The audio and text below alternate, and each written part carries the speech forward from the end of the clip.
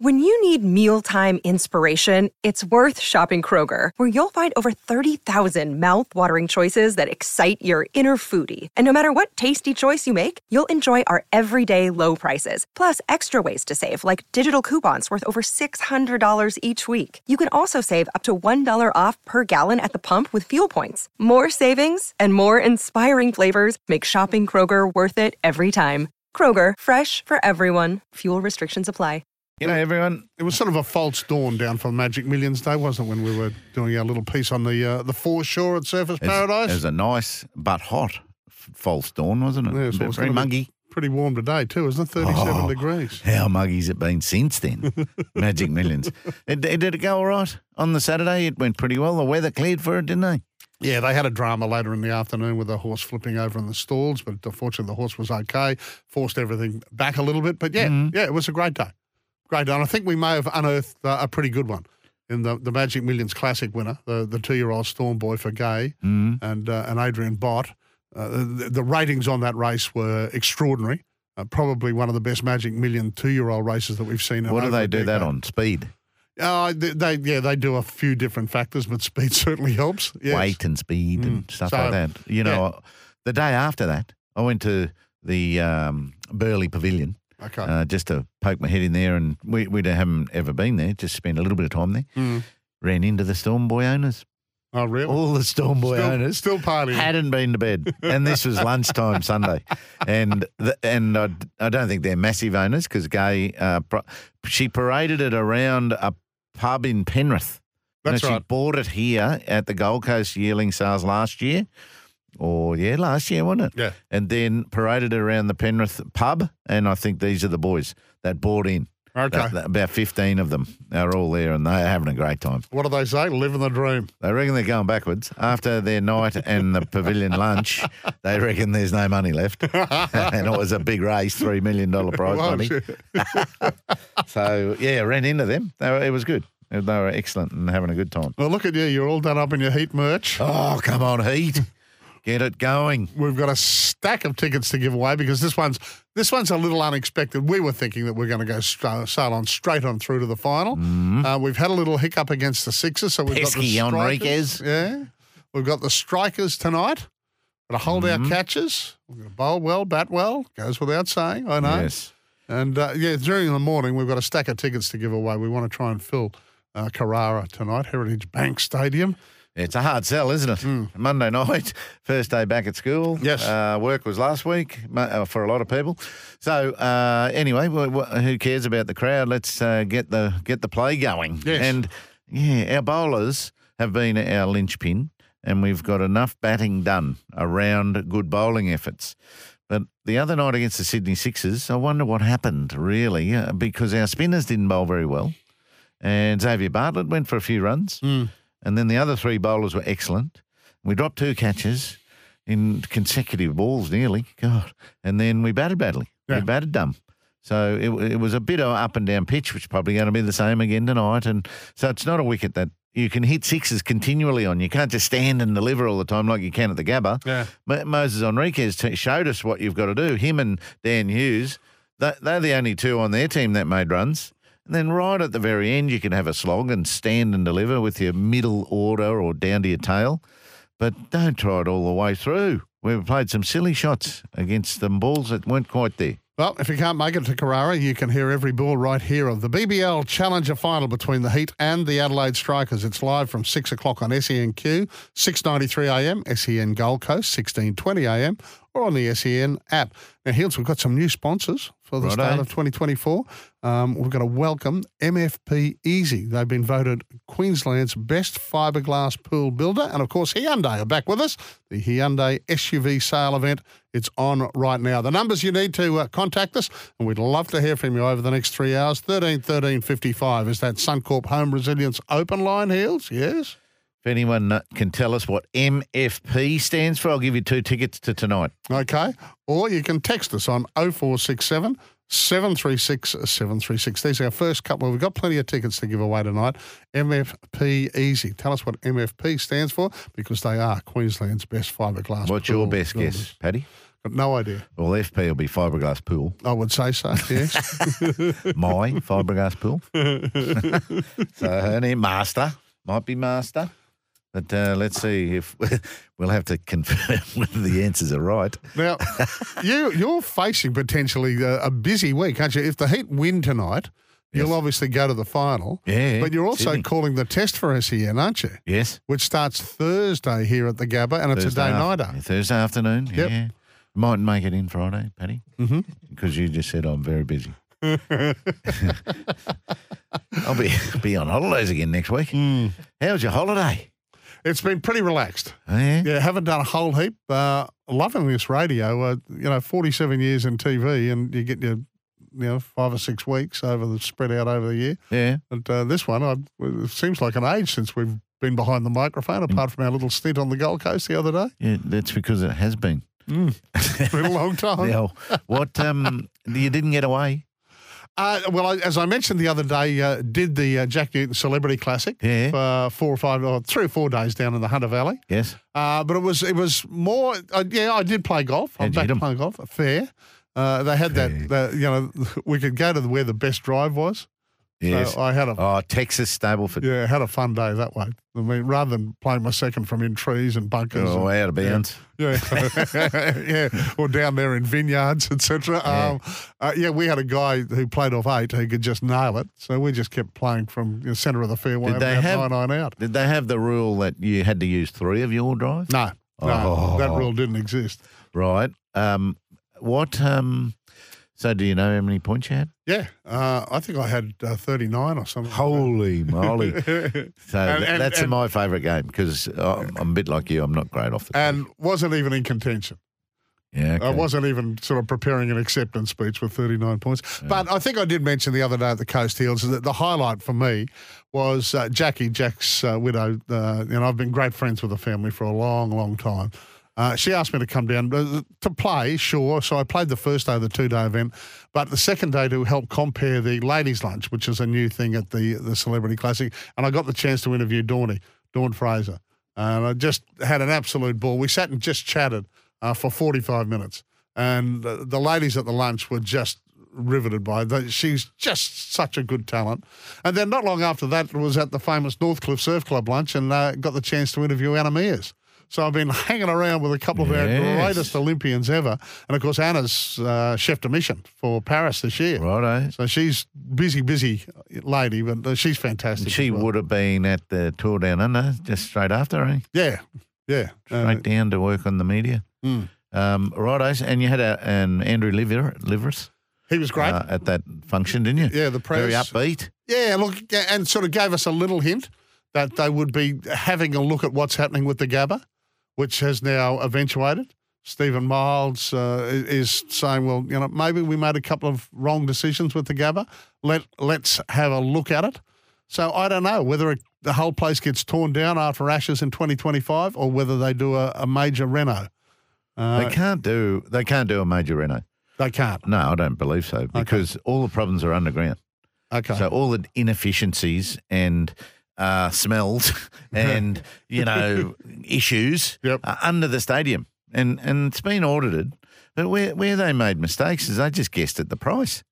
They said $1 billion. How'd they get that so wrong?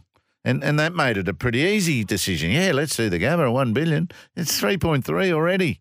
So, they threw the darts at the donkey and came up with, let's renovate the Gabba. Yeah. Very impressive man. And I think I mentioned this when we were at the Coast as well. He was the Darwin-born, Brisbane State High and UQ educated. Yep.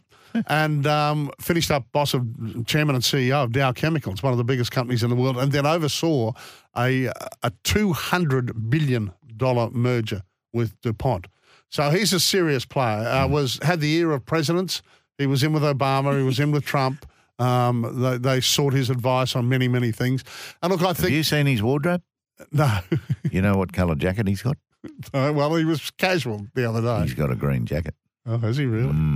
Was he a member of Augusta? Yeah. He didn't flash that in my You're not face. allowed to. You're not allowed to ask, and you're not allowed to tell. Oh, really? But I found out. Oh, I would have asked him that if I'd known that in the interview. Well, see, come on, talk to me, Paddy. Hey, Daniel's first cab off the rank with the text today. Happy 2024, Pat and Heels. First text of the year. Let's go the Heat, the Lions, the Bronx, the Titans, the Dolphins, the Bullets, the Suns, the Bulls, and the Maroons. That's a good call, Daniel, because the Heat can lead that tonight and then Wednesday night. Come on. I think we're pretty desperate to get another matchup with the Sydney Sixers. We had them in a bit of drama the other night, and Moses and Dan Hughes got them out of it, and then Steve O'Keefe. So let's get another crack at them. So start things off tonight, Heat. Okay. Icarus is having a chat here. Welcome back. Hope you had a good freshen up. We did. We had plenty of time to freshen up, Icarus. We did. I don't know whether I'm the only one here, but it seems that sporting bodies are getting far too involved in the political arena. I wish they'd stay out and be sports bodies, not just budding political parties. What's the latest one, Icarus? What are you feeling? What are you what's your thinking latest one? We saw the Doves and Usman Khawaja's support of non-war and the needless killing, which war is. Yeah. But what's your latest? And obviously there's the Ukraine. It's unbelievable, Open. Still going. Yeah. Like that war was supposed to last no time, and it's still going because Ukraine are fighting hard. Yeah, well, and it's needless. Well, as usual, we will have Brett Phillips on the show today to discuss all the goings-on at the Australian Open, including the loss, as we all know now, the loss of Demon last night. Given that I had the early start this morning, I watched the first 3 sets. He was up 2 sets to 1. I thought, I'll wake up tomorrow morning and find that he's 1 in 4 and he's through to the quarters for the first time in ages. Should have rung me again because I got through the 4th. Oh, did you? And then I turned it off. This 5th is going to go too long, and I'm glad I did. Well, look, 6-0. Yeah, he lost the last 2 sets, 6-3, 6-love, if you like me, and went to bed at a reasonable hour last night. It wasn't to be for Alex de Minaur, who will now slip out of the top 10. But he admitted afterwards he was a little bit downcast, but he admitted that Rublev was too good.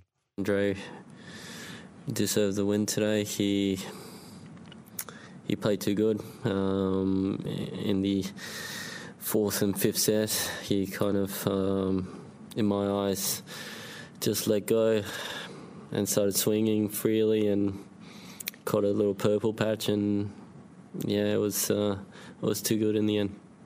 And Toddy Woodbridge picked it up almost immediately, and then backed up by Jim Courier, how dangerous Rublev is when he does that. They noticed it as well, that he just started going for his shots, and he's like the Nutty Professor. Rublev. Yeah. He had about 10 different personalities out on court, and he gets up. He just fires up.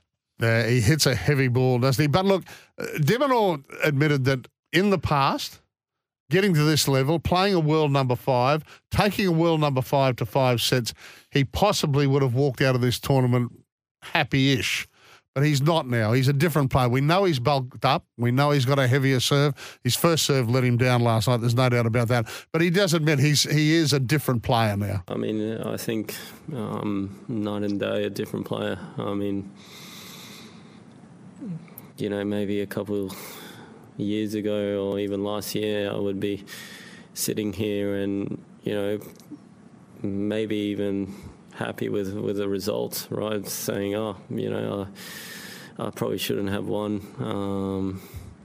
He's higher ranked than I am. I took him to 5 sets, pretty decent effort. But it's completely changed because now I'm sitting here and I'm absolutely devastated because I saw it as a great opportunity and a match that I strongly believe I could have won. You know my theory? What? He overdoes his right arm. His right arm got too tired. He fist pumps when he wins 15-love. When he gets his first first point in a game, he's fist pumping. Come on, mate, you're in the top 10. You're supposed to win points. Don't fist pump so much. Yeah, look, I think I might check on Brett Phillips for that. Yeah, I'm going to say, Brett, what do you reckon? What's the fist pump quantity? Now, here's a very pleasant sight in the studio. Vanessa. G'day, Vanessa. Hello. Happy New Good morning, Year. Happy New Year. Welcome back. Thank you. Team's back together. Yes. Brayden from Perth is up early for the show today. Morning, good. legends. Great to have you guys and Vanessa back on the radio. Hope you all had a good break. We did, Brayden. Thank you. Well, Vanessa's been here a couple of weeks, haven't you? Yes. You finished sort of your holiday just after the Sydney test. Yeah. And came back, and then Correct. you've been back at work since then. I have, yes. So nothing else to talk about? No, Well, pretty much not. Since running the New York Marathon, have you run a yard or have you just stopped completely? No, I've been back. I had a bit of downtime, but no, got to get some consistency back now. Boston next year. No, definitely not. Okay, well, we've got school back Yes. today, and your kids are ready to go, no doubt. Yeah, well, And we've got 37-degree temperatures, they're saying. absolutely. Well, that is what is dominating headlines today. Plenty of weather watch. Wasn't yesterday just an absolute stinker? Last night I had to go sleep on the couch because there's no aircon in the bedroom and I just was lying there sweating. But yeah, look, another very hot one today. It's been a 3-day heat wave. They're saying it will start to ease from this afternoon. 37 degrees today in Brisbane, but even higher out west. And it's affecting large parts of the country as well. Areas in WA and South Australia pushing up to 50 degrees. So we're really seeing some extremes. And of course, at the same time, cyclone watch as well. Tropical cyclone Kirrily is expected to form later today off in the Coral Sea. And so the Bureau is keeping a very close eye on it. They're saying it could become a Category 2 by Wednesday morning, a Category 3 by Wednesday afternoon, and is likely to make landfall. They're not really sure, but just somewhere between the Cairns and Mackay stretch. And they're also saying we could see some rainfall impacts much further south as well, including the southeast. So plenty of rain to also come with that. As you mentioned, Pat, today back to school and plenty of kids will be waking up a bit nervous and, getting out their uniforms and packing the lunchboxes again. Little reminder there, school zones will be back in place. So make sure 40Ks. you do go 40 Ks through the school zones. And today's also the first day across Queensland officially of the full mobile phone ban. That stretches as well to smartwatches as well. It was announced by the Education Minister last year. And so it just means, they want to encourage more face-to-face social interactions, promote health and well-being. Means during break times, they're not allowed to access phones either.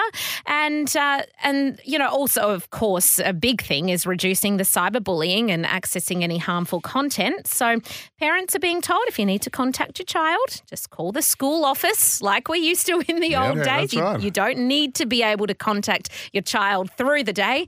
So, that will be a big change for Queensland schools as well this year. All right. How did that get out of control? God.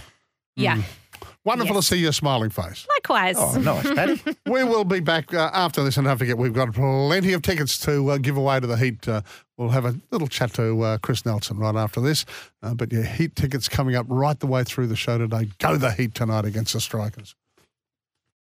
On Pat and Heels for breakfast, it's time for the Racing Queensland update. Racing action continues every day across the Sunshine State. Check out racingqueensland.com.au for where Queensland is racing today.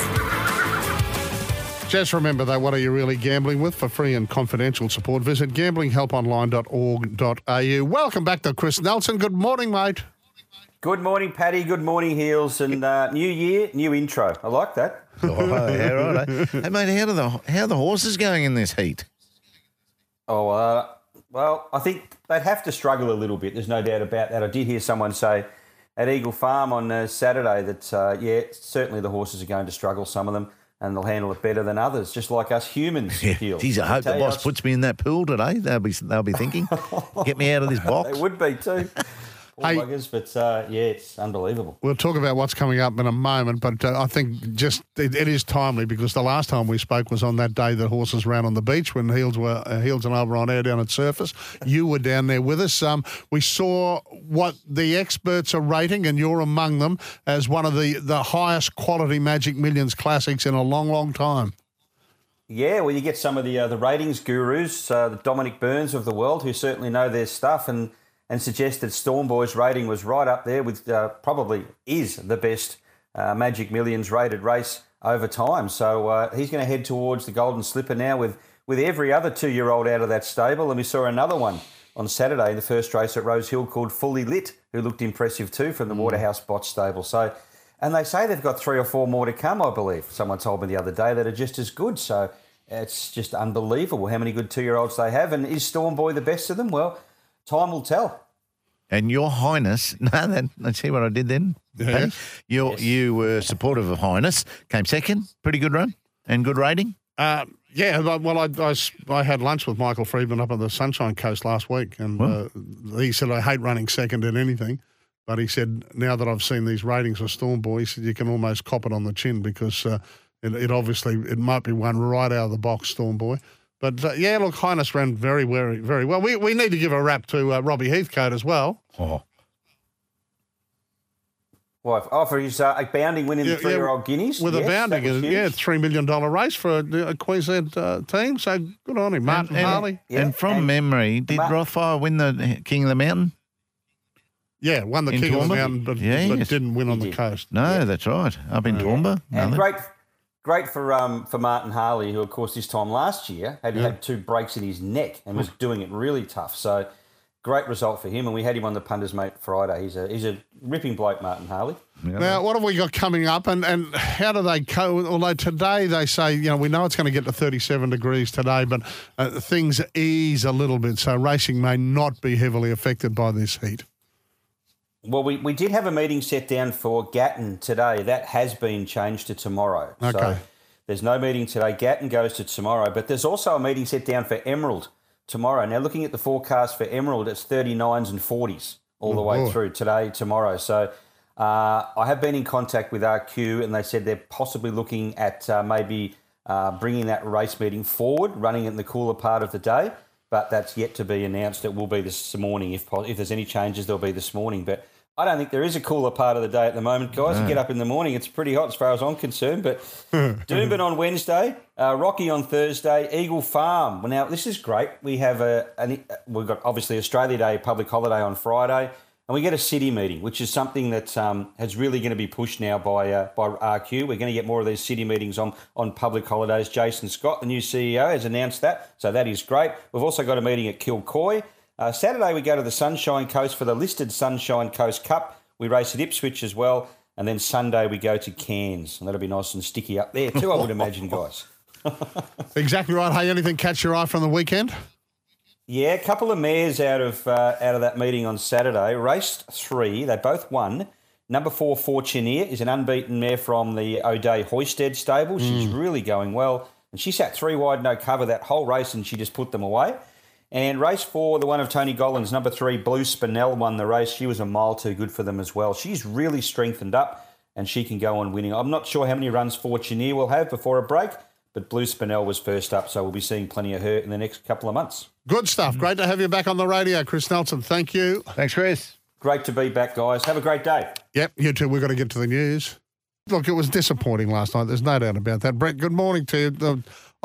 Having breakfast radio this morning, I watched him go 2 sets to 1 up. I thought, you beauty, I'll wake up and it'll be a 3-set-to-1 win. He's into the quarterfinals, the Demon, the new, improved, the bigger, better Demon, and unfortunately it wasn't to be. Morning, team. Welcome back. Thank you. Yes. Yeah, look, we felt pretty confident, Pat in the box, that he had the momentum, that he could really, do it in 4 sets. The way he played the sets 2 and 3, and in the blink of an eye, Andre Rublev jumps out to a 3-love lead in the 4th, and he was playing catch up. He did break serve, got it back to 3-2, and couldn't hold. Then it got out to 4-2, and we expected, certainly the 5th set, to be a pretty tight struggle. So to only win 3 games in the last 2 sets was certainly a surprise. It was, one hell of a battle out there. The ball basher that, Rublev is, and, Demon trying to sort of counteract that with all these assets that he brings. He went toe-to-toe. I mean, it just goes to show Rublev has, been in the top 10 longer. He's a bit older. He's made 9 quarterfinals at the Slams. It's all that stuff sort of counts down the stretch of a big 4th-round match where, Alex hasn't been too often. He only made that 1 US Open quarterfinal. Look, they played some, great points, some intoxicating rallies, and Rublev was just stronger as the match wore on. We know he's highly emotional. He wears it out there, and he's demonstrative and he's beating himself up. One of the nicest blokes in the locker room you'd meet, Andre, but across that white line, he just turns into an absolute competitive animal out there. And, some can contain all that on the inside, others can't. And he's sort of my sort of sentimental favourite from here. I'd just love to see him go deep. Well, he's made 9 quarterfinals and never won one. So he's got to play Yannick Sinner next. Obviously, this tournament has been in great form. Yeah, see, that's interesting. You say he's a good bloke in the locker room because the way he yells at himself and yells at his box, and you think, is this guy a really good guy or is he just a nasty human being? But he's clearly not. No, all the Russians they're all quirky. Go back through. I mean, Medvedev is a bit quirky, and Rublev would go back to Davydenko or Marat Safin and a few others of another era. Kafelnikov. They've always done things a little bit differently in the way they show their emotions. But no, he's one of the loveliest guys you'd meet, Andre. But you do feel worn out watching one of his tennis matches. Hey, Brett, and do you think what he did last night, just release and sort of played as if he didn't care of the consequences, and that's where you start hitting it well when you're so talented? Do you think that'll help him in the future get through some of those bigger matches where he has faltered in the past? Yeah, possibly. It's really interesting here. I mean, look, when he's got to a quarterfinal of a Slam, he's run into Novak a few times. You're running into a Nadal. I mean, you're running into the absolute cream of the sport. So they're tough to win. And he's always been a little bit he's obviously more one-dimensional than any of the players around him inside the top 10. I mean, he doesn't like coming to the net, and when he does come, he's not the most comfortable player. I think his coach is trying to urge him to get forward and have some presence there. But when you're just rallying from the back of the court, he's got unbelievable power. But these guys can just bring more tricks to the table. So that's always been the thing with Rublev, which I find interesting. He's been with his coach for quite some time, but they haven't added a lot to his game. So what you see is what you get. It's seen him inside the top 10, but he often falls short because he hasn't got a plan B or C to go to. Yeah. Well, we're only around quarters, but are we moving sort of inexorably towards this Alcaraz-Joker final? I mean, Joker, who's supposedly crook, went bagel yesterday against Mannarino. I mean, Mannarino didn't win a game until the third set. Yeah, he's fine. He does this every year. It's either there's something going on. It might be the blood pressure. It might be the hamstring. It might be the wrist. There's a little niggle. Who knows how much of that is real? I mean, no doubt you're putting yourself, through the limits at this level. But yeah, I mean, he's just still at 36. I mean, a cut above everyone else, particularly at Melbourne Park. So, these guys have got to try and go the journey with him, and they just can't quite sustain it. I mean, you just watch these rallies unfold. You just know Djokovic is going to win them. I mean, we've seen it so many times. The other player loses patience in the rally. They want to hit bigger, make the unforced error. Yannick Sinner, that's, going to be a likely semi-final, but Sinner, he's as good a form as he's been in Patton Hills. He's still got to beat Djokovic best of 5, and that's to be proven right now. And Alcaraz, you would think on the other side of the draw probably is going to get through. He's been cherry ripe so far. Yeah, I'm just reading some quotes from John Millman about Alcaraz. He reckons he's just getting better and better. Hey, listen, just a quirky one. Taylor Fritz beating Tsitsipas, which was a great win, but Taylor Fritz's very well-known partner, Morgan Riddle, who's high on the WAGs list, has promised to eat a jar of Vegemite if he could beat Tsitsipas, which he's done.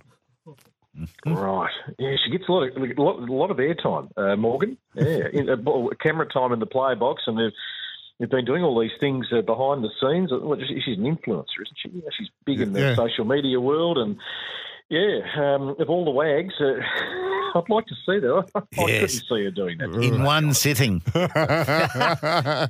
She doesn't know what she's taking on. What about the female that's in the draw? Mira Andreeva has been a pretty big superstar to start with, Brett? Yeah, she's only going north. Think back 12 months ago, she made the girls' final at Melbourne Park and was runner-up, and then went on to have, obviously a great year getting inside the top 50, announced herself at the Slams. yeah, she's got a big game. She's got some presence. I mean, she's already, up to about 30-odd in the world at the age of 16. So, yeah, a little scary. I mean, we've seen a few teenagers at this tournament really excel. It's been a bit of a throwback to sort of Hingis and Capriati, that sort of era. But no, she's absolutely the real deal, Mira Andreeva. Sabalenka and Coco. Coco Gauff yesterday. Impressive, wasn't she? Yeah, been outstanding. I think she's won 49 games, lost 16 for the whole tournament. She's just been breezing through sets. She looks even fitter than she did at the US Open when she won it last year. She absolutely now belongs in the top echelon. Backhand's always been good. Looks like the forehand's tightened up, Pat. That's where the errors would certainly come. And, yeah, we look like we're on track for a Gauff Sabalenka, semi-final, and Arena is the defending champion. I mean, she has not put a foot out of place. And, with Swiatek and Rybakina are out, that she's in the driver's seat. But, Coco's the biggest challenger. And then there's some real surprise packets on the other side of the draw who we didn't expect to be in week 2 of the Australian Open. Yeah, Coco pretty impressed that Rod Laver was in the crowd yesterday too. As she said, that was very cool. She said they started to applaud, and she said I wasn't quite sure because we were just in the middle of the first set, and then I looked around and the great man was in the audience. Yeah, good. Yeah, he does a good job. I mean, yes. They wheel him out everywhere, Rod. I think he arrived on Saturday and he's doing appearances left, right and centre. It's a long haul through, in his 80s to be coming out from California, his base every year. But, yeah, he gets a massive reception here, as he should. Yeah, I agree. It's fantastic to see. Who wins the women's? Yeah, well, I think unless Sabalenka has a meltdown and, she can go astray at times, I think, she is right in the zone. I think she's got better and better. I mean, she had that, blip in the Brisbane final against Rybakina, but up until then she played well. So she could have a moment where she just loses her way. But I'll tell you what, on the other side of the draw, you've still got, Svitolina and Azarenka there. They're the experienced pair who, could go through to a quarterfinal. They still want to win majors. They still believe they can really contend at the back end as mums. And, I'm looking forward to that probably as a quarterfinal, and one of them maybe going on to make the final on the other side of the draw. Yeah, what a story with Azarenka. I mean, I was there when she dismantled Sharapova 100 years ago, and she's still around and she's still She's feeling good, she reckons, isn't she? It's a great game. She's got the red shoes on. That's what Ash had in her last tournament. Yeah. The red wheels. Great to chat, mate. Happy New Year to you. And enjoy the rest of the week. We'll talk during the week. We're at the pointy end as when we get into this quarterfinal stage. It's just a shame that the Demons not part of it. Yeah, we'll live to fight another day. But some good tennis to come. We'll have a couple of worthy champions come Saturday and Sunday. Yep. Yeah, thanks, Brett. Exactly right. Brett Phillips, thank you very much. SEN's tennis expert. Now on Breakfast with Pat and Heels, Heels gets his gloves off. Right, the cricket debate of season 23-24 in the public sphere has been the standard of our opponents, filling all the tests of this summer. And I can understand it, and I question whether Australian cricket is using our year and our summer as well as we can to possibly provide a little more satisfaction to the fans. Firstly, if teams want the summer focus in Australia, they must spend at least 3 more weeks prior to the first test. Now, Pakistan, and they're a Pakistan team without the charisma and profile of the former superstars Imran Khan, Javed Miandad, Zahir Abbas, Wasim Akram, Waqar Younis. They skimped on preparation in Australia. They fumbled and bumbled their way to losing the series before they began to play reasonably in Sydney when it was way too late. We don't need you. Then the West Indies bring out an incredibly inexperienced team, and that might be all they've got. A couple of players have decided to go and play T20 leagues, but these guys are incredibly inexperienced. And they arrived 8 days prior to their first test. Are you for real? We don't want you in the middle of our summer if that's the case. We want teams that are going to give themselves the best chance at being competitive. Now, where did this 20-year trend come from? It's lazy and it's never worked. My first test, by the way, in Australia was against the West Indies in 1988, and it saw us lose as badly as that current West Indies team lost last week in Adelaide. We lost well and truly inside 3 days at the Gabba. Now, the discrepancy between our two nations has been this big before, that means. But what happens next is what counts. Australia had resources to invest in youth pathway competitions, the academy evolved, coaching in the Sheffield Shield ranks, and the Sheffield Shield itself being a very valuable competition. Now, the players, i.e. our young players and us, we just wanted hard work, training hard, and playing schedules were packed and really valuable. This willingness by players is crucial if the West Indies are going to stay in the competition. They must want hard work, otherwise they will wilt. The legendary West Indies teams of the 80s actually helped Australia's recovery by coming here for 10 years in a row. Now, is there more that we could do for the West Indies right now? The question to the West Indies is would you like assistance? They might say, no, we're okay. Now, if so, what are the options? Now, teams could come to Australia in the winter months for games and learning. These costs need to be subsidised probably by the ICC, shared a little bit by Australia. And the second option could be a well-constructed Australian 11 touring team sent to their shores when it suits our season. Maybe a David Warner could lead that, for example, for a month in the West Indies playing games against their first-class teams. Again, the costs need to be subsidised and shared. Blooding our youngsters, getting coaches more experience and using senior players to lead, could be good for us while we're doing some good work for the West Indies, for example. Now, maybe an international player draft or a player pool could provide the West Indies with two players and any teams who want one or two of them, players who can't get a game for their own nation but are willing to still play tests and help or develop players elsewhere. Could be a really valuable tool to get on the field with these teams and lead from the front.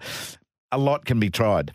But I don't see Cricket Australia even starting these sorts of conversations because they are quite difficult. One thing that must happen, though, is Australia can only support teams who want to prepare properly and be ready for the quality of Australian cricket's team from the first test on. A very poor performance by Pakistan and West Indies this year with their preparation. Heels, let's move on to a cause that we're going to push now for a while. And this was the idea of Jason, our boss, and I think it's a beauty. On January the 8th, Logan Metro's FC's clubhouse at Woodridge went up in flames and not only destroyed the facility, but it incinerated thousands of dollars worth of training equipment, jerseys, club memorabilia. I mean, it's just heartbreaking. And all that stuff goes in an instant. The club was insured, so that's the good news, and the council will rebuild the clubhouse. But we want to raise awareness for their February 10 junior sign-on day and hope to get plenty of sign-ups so the club can get back on its feet. And we've got Sam Escobar, president of Logan Metro FC. Sam, thanks for joining us. It's been a traumatic Christmas period for you and your team at the club. Yeah, good morning, guys. Thank you so much for reaching out. Yeah, it's been a pretty full-on week, and not the ideal start to a new season, that's for sure. Oh, what is the size of the club, Sam? What sort of teams have you got? Yeah, so we're about 300 members. We're blessed to be based in the heart of Logan in Woodridge, so we're quite a diverse club with people from all walks of life. Newly arrived people, refugees, and everything in between. So that's a community, we serve, and we're so proud to be, a big part of that community. And something like this just sets us back a long way. So it's not just a footy club, mate. It's a social hub as well. It is. It's a home to so many people. A lot of people arrive to this country, and as we know, sport is such an important tool for socialising, connecting to a new community, and that's exactly what this football club is. It's a football club, of course, but it's also, a social place, a place where people feel like they can belong. Take us inside, Sam, as we build this story, when you got the phone call and said, hey, the clubhouse is on fire. Yeah, we were wrapping up family dinner on Sunday night. Got a call from one of our local neighbours, pretty distraught, saying, mate, your clubhouse is fully on fire. We sort of rushed out to the club, and what we found was like a full-on crime scene. There was about 5 fire trucks, police everywhere. Smoke everywhere. It was a pretty full-on confronting scene. And then, the next day we came back and it was just in pieces. It's charcoal everywhere. The roof has sunk in, the floor sunk in. and all our gear was sort of burnt in the process. The biggest loss, do you reckon? What did you value more than anything? Well, luckily no one was hurt. That's the main thing. But we had everything in there. You know, we had our balls, our bibs, our training gear, trophies. You know, we're quite a new club. We're about 11 years old. But, you know, there's 11 years worth of memories in that club. You know, like the next day we were meant to have a training session. We didn't even have a ball to kick. So it was pretty full on. You can play well with the imaginary ball. I had my best day, I'll tell you, with that. I mean, obviously insurance, and that's a blessing, and the council's going to help. But, you know, they're trying to rebuild so much in the southeast right at the moment after these storms at Christmas. So it doesn't happen in an instant. And you've got a club to try and keep together, mate. And we mentioned this February 10 junior sign-on day. There would be things here and messages that you want to get out, Sam. Yeah, for sure. I think the long term, you know, silver linings. I'm quite a positive person. I'd like to think, you know, we've been talking to council and state government about a bit of an upgrade for a while now. This, you know, might be a reason to sort of express that. But in the short term, you know, we lost everything. You know, insurance will eventually cover it. We're sort of working through those logistics. But, you know, for us, we've had so many messages of support, and we really want to activate our community and, you know, give our community an opportunity to head down to the club and support. And we're sort of pushing to, we had a sign-on day come try day, you know, locked in for February the 10th. So we really want to make that day a bit of a community day and get everyone on the ground and, you know, make it a bit of a fun day and raise some funds. And our main thing is, if you want to support the club, the best way you can do it is to come down, sign yourself up or sign your child up for the season ahead. It goes without saying, mate, as well, the importance of clubs like this. I mean, we know, you know, you're living under a rock if you don't know the youth crime crisis, etc. Clubs like yours go a long way to occupying our youth. Oh, definitely. And like I said, it's a home for so many people from so many walks of life, and, you know, and you take that away from you know, these young people, who knows where they would be. And it's probably nearly every night those grounds are getting used. Have you got floodlights and stuff like that? Because every age group has to train a couple of times a week, eh? Yeah, correct. And I think, you know, one of the fortunate things was that the fire was contained to the clubhouse. We've now found out that our canteen's been written off as well because of the fire, so we've lost that bit of revenue as well. But the fields and the field lights weren't affected, so we are able to sort of continue on, you know, affected, but we can still use the field and then sort of power on. Yeah. And, you know, on a normal Saturday morning, do you have a coffee van, or does the canteen provide that? The canteens are the place to be. There's coffee, there's bacon and eggs. Yeah, how good are canteens? They're unreal. But, so, you know, they're too good. Maybe if, you know, food truck company, coffee van company might be able to help out for a few weeks too. Maybe they could start off on February 10 while they are coming. It's a junior sign-on. Do you go to senior teams too? We do. We're junior seniors where we've just introduced walking football as well. So we've got 6-year-olds down at the club and, you know, receiving the benefits, like same thing of social connectivity and physical activity as well. Walking football for 6. Did you say 6-year-olds or 60? 60. Yeah, right. Yeah, I'm thinking that'd be good for us. There you go, guys. Righto. Well, we might need a beer van too. Hey, Sam, we're going to stay in contact. I mean, we have a very generous group of listeners, and you know, they love their sport. And they hate when a club is doing it tough. So what do you need? We know you're going to get bricks and mortar from your insurance and the council, etc. But what do you need right now to keep the Logan Metro FC up and running? Yeah, we're navigating through that short term. We're sort of still speaking to council, but the big thing is come down February 10, buy a snag, make a donation. You know, if you live locally and you've got kids and stuff, sign them up for the season ahead. That's a big thing. We'd love to see our community active and you know, in full support on February the 10th. What's the address? We're at Compton Park, which is at the end of Strathar Street in Woodridge. But all the details will be on our social. I looked that up too, Sam. I didn't know you were in there on Compton Road there. That's good. Yeah, just it's a bit tucked away. We get that a lot. It's actually quite suburban, but yeah, when you do get there, it's a hub of activity. It's such a diverse place to be. Come on, 350 members this year, juniors. That's it. Good stuff. Hey, Sam, we're gonna stay in contact if you don't mind over the next few weeks. But February 10 is a pivotal day for a club that's had a lot of Christmas heartbreak. Logan Metro FC, their clubhouse at Woodbridge burnt to the ground, and they're trying to rebuild. You can start with this by getting your juniors down there and just sign on. Help the club out on February 10, and we'll keep you up to date with the story. All the best, Sam.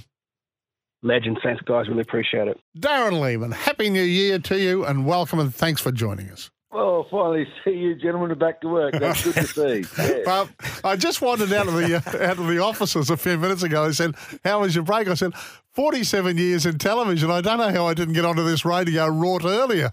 I said, we've had 7 weeks holiday over Christmas. It's the best go of all time. I think our listeners, it's pretty good. Our listeners dictate how long they want us to stay away. That's a long time. Buffer, how you feeling, mate? First of all, the match up against the Strikers. We match up okay to them, don't we? Yeah, we do, obviously. A bit of a hiccup the other night and didn't play as well as we would have liked, obviously. We probably didn't field as well as we'd like, and that's where we've been excellent all campaign. So dropped a couple of catches that we'd normally take. And if we do the basics wise, we know we get the result the way we play. So we just got to back that up. We've played some really good cricket all tournament, and now it's a knockout stage, isn't it? So we just want to play really well tonight. It certainly is. I haven't read anything about this, so I'm assuming that he's not going to be with us, Matty Renshaw. No, he's with us. Is he? He's playing. He trained last night, so he'll be there, which is great news. And Usman's not playing and Marnus are not playing, obviously getting ready for a test match. So it sounds like Usman's recovered, which is great news for the Australian team. I think Uzi's coming down tonight to actually help the boys out and just be around the group, which is really good. So, yeah, Renshaw's playing and looking forward to hopefully getting a big score from him. Yes, and for those who don't know about the Usman incident, he got smashed in the side of his helmet grill on the right side of his face, and his left side jaw was sore. So they feared that it might have been broken, but it's not.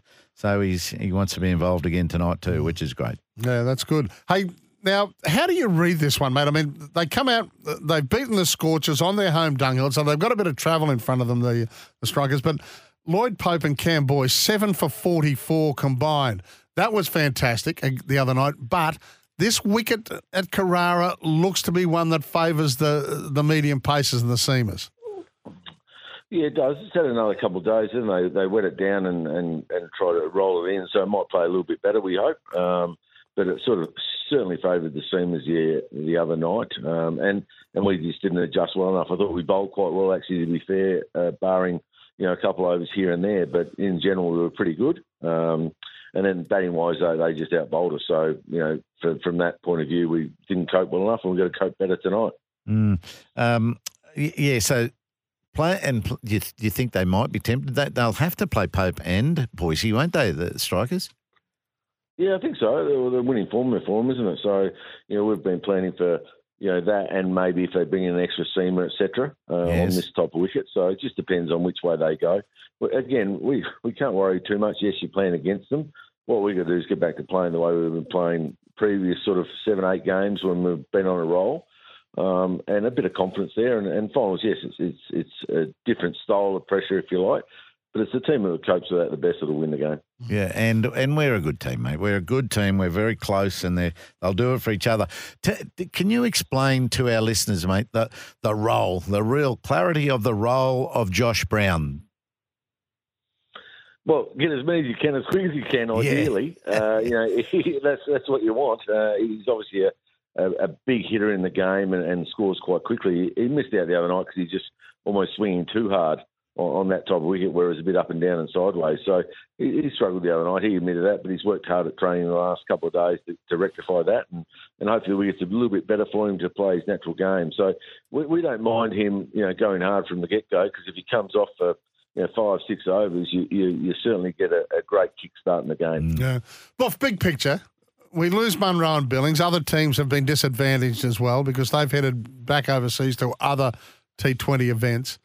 Is there a way around it? I mean, you're a great thinker of this game, and you love all aspects of it. You love the white ball. You love the Test cricket. Is there a way to fix it? Oh, yeah, easy. Just squeeze the tournament a little bit more. We had a week off, really. Every side had a week off because of the Perth Test match. Yes. If they played a game in Perth at the old Wacker ground, there's one game you can get. We didn't play Christmas Eve. You can play a doubleheader Christmas Eve. There's almost a round done, and that's a week saved. If you get a week saved, you overseas stay. So you've got to squeeze the tournament somehow. I think that's the next move, isn't it? Because the overseas want to stay.